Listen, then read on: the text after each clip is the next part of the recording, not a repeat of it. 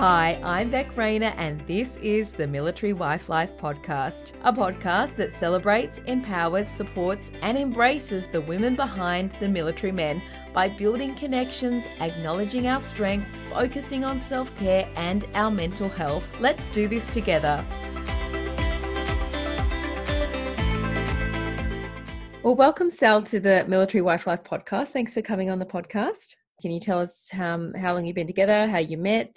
14.5 years, going on 15 in January. We were 18 when we met through friends. We both went to a school in Canberra. At what stage of you guys being together did he decide to look into joining Defence? So we bought our first house when we were 20, and probably not long after that he put an application in, and we didn't hear anything for, it felt like months. And then all of a sudden he went in and it just went, he did his fitness test, did his psych test, he did all the stuff that he had to do. He was starting his entry 2 weeks later. So when he was thinking and then, I guess, applying to join the Navy, was there a conversation between you guys what that would mean for you guys as a couple? Like, were you for the decision? What was your thinking? We talked about it, and I highly encouraged him to go and do something with his life because he didn't have any career aspirations, I guess. I think he sort of did it just to get me off his back. And then it all just kind of happened, and we had no idea what it was going to be like. Initially, I was just going to go with him. I was in a job at the time that I could work from home. It was an online-based company. And then just as he finished his initial training, he went to Sydney from Cerberus, and I walked out of the job, decided I didn't want to do that anymore, and then applied to uni to study my Bachelor of Nursing. How were you thinking a nursing career would go with Defence Life? Were you thinking that would be something that you could travel with, or were you thinking of staying in one location? What was your plan at that stage? I knew that I could travel with nursing. It wouldn't have mattered. And I applied to uni and I got in. And so we were at that stage, we were planning our wedding, renovating a bathroom. I got accepted into uni to start the following February, which was a week and a half after we got married. Yeah, it all just happened, and I thought, at the end of the first year I'd transfer up to Sydney when he'd got his first posting, I guess it was. But unfortunately they wouldn't accept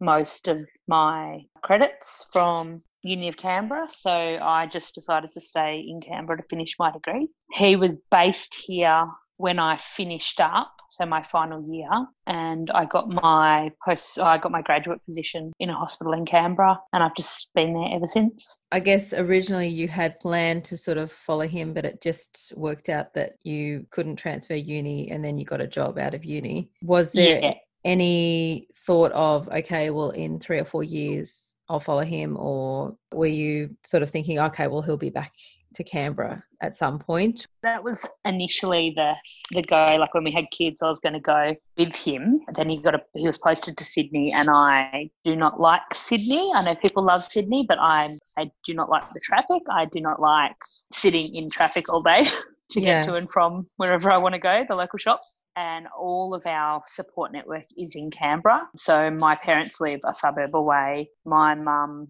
is retired, and she retired to be a full-time grandmother. So jackpot, I guess. Yeah. So we've also got to live in nanny. So my mum does childcare 1 day a week at the moment for the 2 boys. Every Sunday night they go there and have a sleepover. And then Monday night, when it's during school term, the big one has a second night of sleepover because he has school 2 days a week. And my mum just takes him to school and picks him up, and then on the Tuesday she drops him off to the nanny and it's done. Which sounds awesome, and obviously it's working for you guys, but I guess the reality of keeping that support network and you being able to keep consistent with the job that you love has meant that you've had to be MWDU for how many years? I think we're going into our 9th year. So that situation and that setup is working for you guys, but how does your husband cope being away from the family unit and missing out on even when the kids were little and all of that? So when the kids were little and I was on maternity leave, when the big one was little anyway, he's 4, I used to go to Sydney on the Friday. So when he finished work, we would be there at the apartment, and then I wouldn't leave until Monday mid-morning after he'd gone to work. So he Yeah. got to have the whole weekend with us. And then he got posted to Nowra, so I did the same thing down to Nowra and back.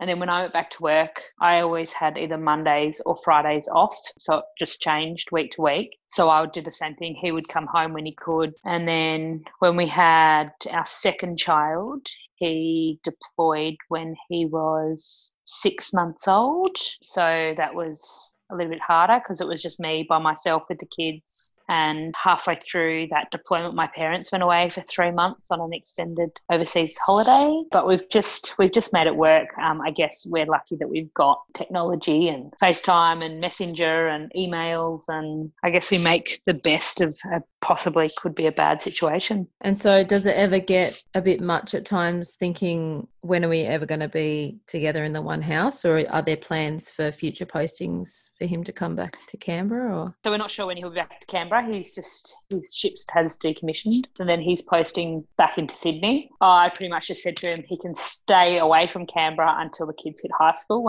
But yeah, so it's just, I guess for us, it's just, we know like it's a hard slog now, but it will pay off in the long run. And our kids don't know anything indifferent. They just know that Daddy's here on the weekend. Sometimes we get to talk to Daddy at night, sometimes we don't. And yeah, that's just sort of the way it's always been. When he comes home for extended periods of time, so over wrap, I try to escape because it's very difficult to go back to, I guess, we're two single people then trying to live together again. And our kids know, and they will try to play us off each other, but they know that Mum makes the rules. Yeah. And they do try to play us off each other. So we've just got to be very aware of that happening. I guess in a sense, so it's probably better that they don't know any different. Yeah, absolutely. And it's like our eldest, he goes, our bedroom in Canberra is Mummy's bedroom. And the bedroom up in the Sydney flat is Daddy's bedroom. He knows that Daddy sometimes comes and sleeps in Mummy's bed with her, and Mummy sometimes goes and sleeps in Daddy's bed with him. But that's the way it is. It's like he knows that it's our house in Canberra, but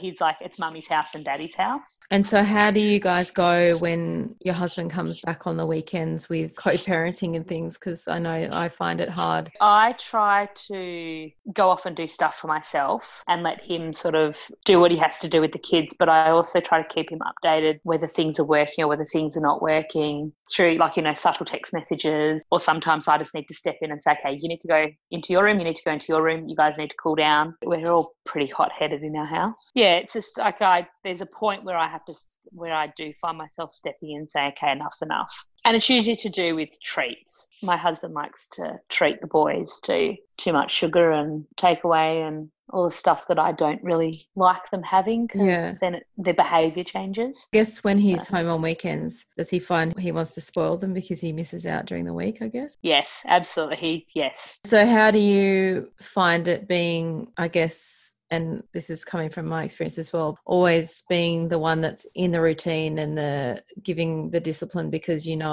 keeping things consistent works. How do you go being that person and Dad gets to be the person that comes home and is the fun one? I make a point, usually after my husband leaves on a Sunday afternoon, to go out and be just fun mum with the kids, because I don't really see the kids from Monday through Thursday. I start work at 7 o'clock in the morning and don't finish till 7 o'clock at night, or I leave the house at 7 o'clock in the morning and don't get in till 7 o'clock at night. So I guess I don't see them in daylight hours during the week except on Fridays. So I always try to make an effort to go out and have fun with them, so they've always got that thing of, oh, that's right, Mummy and Daddy both had lots of fun with us. I take them for playground hunts and bike rides and play with them outside, roll around with them on the grass. Yeah, I always feel like, my kids are going to remember me as the angry one. Because you're also solo, you're tired usually, and you have a limit, don't want to get pushed past, because you still have to be with them for the rest of the week until your husband gets home on the weekend.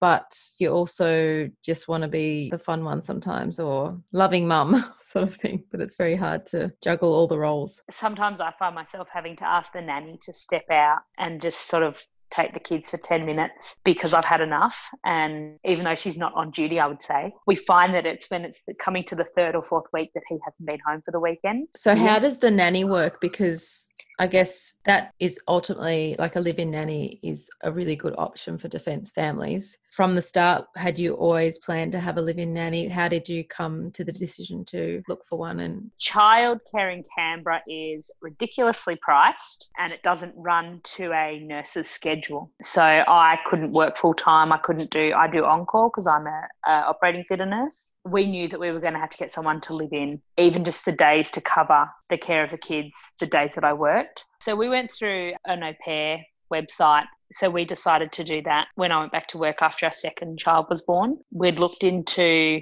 long day cares. Like I could still start work at the same time, but I'd have to finish earlier. I would then have to work 5 days a week, which I cherish my long weekend because I find I get so much more done because I've got a business day off, I guess it is. And so, yeah, we're getting to the 10th month now of that, and we've decided that we probably can't go back from it because it's just worked so well this year. I do massive amounts of overtime. I do 2 overnight on-calls a week, so that's helpful. And I guess, yeah, you've got to look at the cost factor of having an extra adult in your house and all that. I guess we're lucky that we own our home, so it's not like we've had to try to squeeze kids into the same bedrooms. We already had the room. Have you heard about our Lots of Love care packages? An anonymous and free box of self-care goodies that can totally make a military spouse's day. It's a way for friends and family to send an acknowledgement in the mail to a military spouse to let them know they're awesome and the Military Wife Life community has their back. Pop over to the Military Wife Life website after you finish listening to this episode, of course, and sign someone up for the Lots of Love box. You mentioned that you pull pretty big hours at work. Do you ever get any sort of mum guilt because your husband's away and then you're pulling big hours at work? Obviously, you're getting great job satisfaction and you love your job, but then you've got competing responsibilities, I guess. I remind my children, my eldest particularly, that I go to work so he can have holidays and he gets to wear clothes and he can have heating in the house and eat food, because he tries to guilt me into not going to work. And it's usually when he's had a run-in with the nanny the day beforehand. Yeah. I guess I try to look at it the better ways. I work my backside off when they're younger. When they're a little bit older, I could potentially change my hours and I'll be able to go to things that they've got at school and do stuff like that. How do you then also juggle having time for yourself and looking after yourself in all of that? So I'm part of a mum's exercise group and I facilitate a boxing session once a week, and I also go to other people's events that they facilitate. So I find that when I'm getting a little bit frustrated, to just punch it out with somebody is pretty good.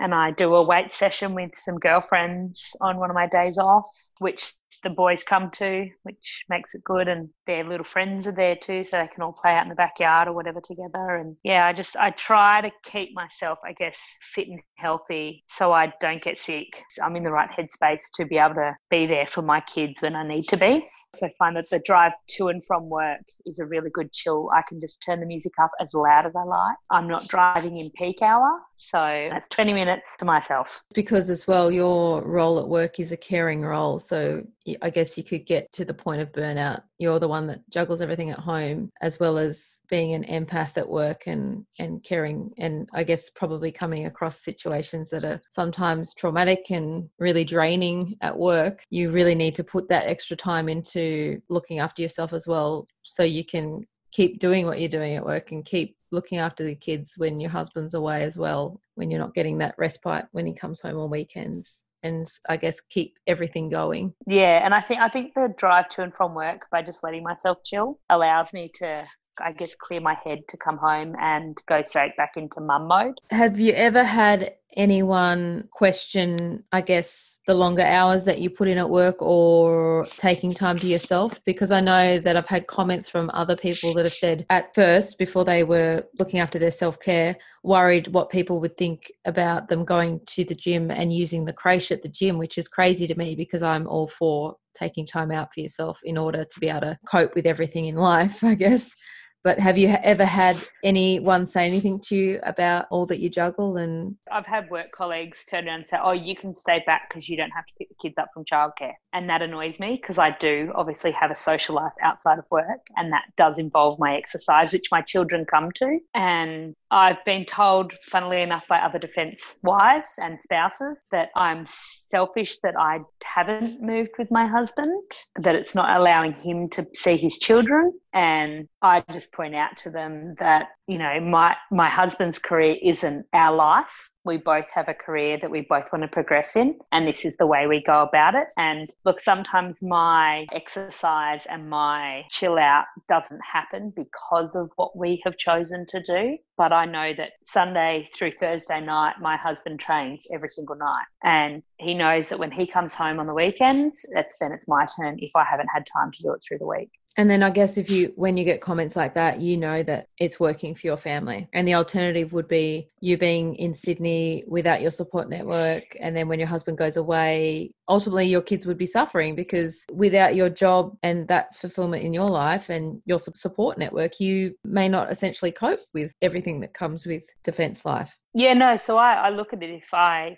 didn't have my family a suburb away, a street away, and we were in Sydney or wherever he happened to be posted to, we could potentially use a different type of childcare makeup. But then would my kids always be sick? I would then always be having to leave work.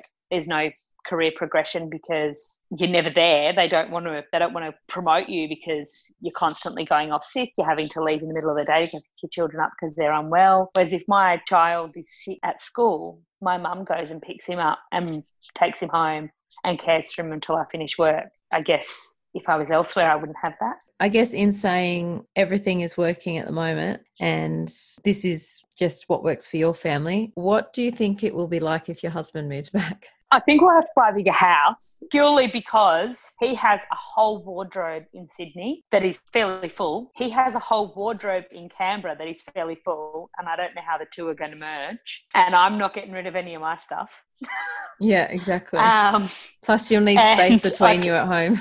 The running joke is we actually have quite a decent sized block, and the joke is that he can move back home and take over the house, and I'll move into a tiny house. I'll just build a tiny house and live in the tiny house. I'm a minimalist. My husband's a maximalist. So our house in Canberra is, some people would call it quite bare. We should go to his house, the apartment in Sydney, and it's cozy. Yeah, that's the thing, because you're not there permanently getting rid of stuff. Correct, yep. Nothing comes into my house unless something else has gone out. Is it on the cards that he will move back at any time soon, or you just, when it happens, it happens? And when it happens, it happens, and we don't get our hopes up. The posting from Sydney to Nowra was supposed to be Sydney to Canberra, just after our eldest was born. And the poster said to my husband, "Oh, Nowra's not that far away. You can go home for dinner." And we're like, it's 2 hours on a 130-kilometre stretch of no phone reception. They obviously didn't Google it. So, yeah, that was the best comment I think we've ever had, like, out of the whole time. It's not that far. You could go home for dinner. Or meet halfway for dinner. It's like halfway there's nothing there for dinner. Yeah, his Nowra posting was supposed to be home, but that didn't happen. And at the moment, I guess putting him on a seagoing vessel is, I guess there's a financial reward for that. So I guess we just have to look at the pluses and minuses, and the kids don't know any different at this point. They're not saying we want daddy back home. So whilst they're not saying that, I guess we can just try to get him to do as many deployments and seagoing postings as possible till they realise that they do want daddy home. Yeah. That mummy doesn't know how to play rugby, so that daddy has to be here to teach them. And have you and your husband had that conversation about when it's not working, this is what is going to have to happen, or like at least have that backup, knowing that if it wasn't working any longer, that he would be on board to make changes? Yeah, so we would obviously push to get a posting back to Canberra. But as everybody knows, Defence run their own little organisation, and it's what they say goes. Have you at any point gotten to the stage where you have a negative outlook on Defence and the Navy, or have you always had that bigger picture and your life goals in mind? There's days that I just want him home, or I want him home for longer. But I also in the back of my mind, I also think of the bigger picture. It's like I'm just having a crappy day right now. I guess the long-term goal for us is to be able to send our children to the school that we want to send them to, and to, I guess, live a life that we've become accustomed to.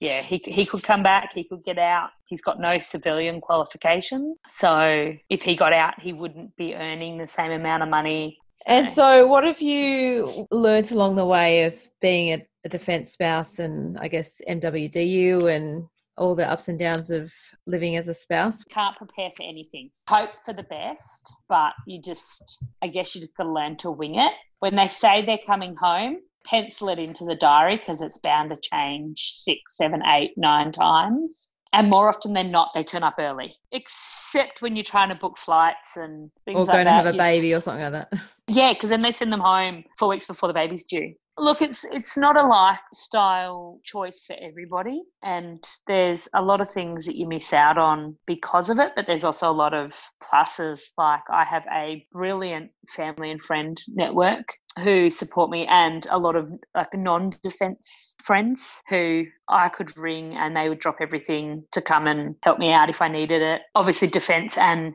ex-defence, again, I could ring them, they'd drop everything and come and rescue me. So I guess you've got to have pretty tough skin and you've got to be happy with your own company. So when we first did it, we didn't have kids. We had a housemate, and then at one point we obviously decided we were too old to have a housemate, and our housemate moved out. And my husband would come home and I wouldn't even know, I wouldn't even necessarily fit him into my weekend because I was so busy. Best thing about not having him here is that I get to choose what I have for dinner every night. The worst thing about not having him here is that I have to choose what we're having for dinner every night. Exactly. So when he came home last time, it took me nearly 6 months to get used to having him under the same roof as me all the time. And I think when they're at sea for weeks on end, I think he actually misses us more than we miss him, which sounds terrible, but we're busy, we're off, we're doing stuff. He's, listening to the same whales and dolphins day in, day out. And waiting until he can come home and see you. Or waiting until there's, enough communication that we can pick up and we can FaceTime or Messenger video or whatever. And what can you say about putting your mental health first? Because sometimes it takes a while for us to come around to the fact that putting that first and nurturing that and really putting the work into that actually has a flow-on effect to other areas of your life. Self-care should be a date or an appointment in your diary, and it shouldn't be penciled in, it should be pending because then it can't be changed. And self-care as in it doesn't always have to mean, face masks and a bubble bath. Like that's not always self-care to go and treat yourself to a meal out or take away some responsibilities, like whatever it is to make it okay for you to, I guess, thrive instead of just survive. I haven't brushed my hair for about 10 weeks, so that's not my self-care. I'm just doing the dreadlocks at the moment. So. Yeah, but you've been to the gym, so But yeah, I go to the gym, so that's the main thing. Can't do everything. No. Oh, well, thank you so much for talking to us today. No, thank you. I so hope you are able to relate or take something away from today's episode. There are definite ups and downs to military life, but let's get the conversation happening so we can see that we are all in this together. We are all just doing our best. So until next week, you got this. Let's do this together one day at a time. Thank you so much for tuning in. If this episode has touched you, helped you, or given you that extra confidence to keep going, to continue to hold down the home front, to continue to do all the things, I would so appreciate it if you could pop into Apple Podcasts and subscribe to the podcast and leave a review, a comment about what you would like to hear more of, or just some encouraging words. If you want to suggest a guest, I am always looking for new people to talk to. You can do that by jumping over to the website www.militaryWifeLife.com.au and clicking on our podcast page. I would love to hear from you.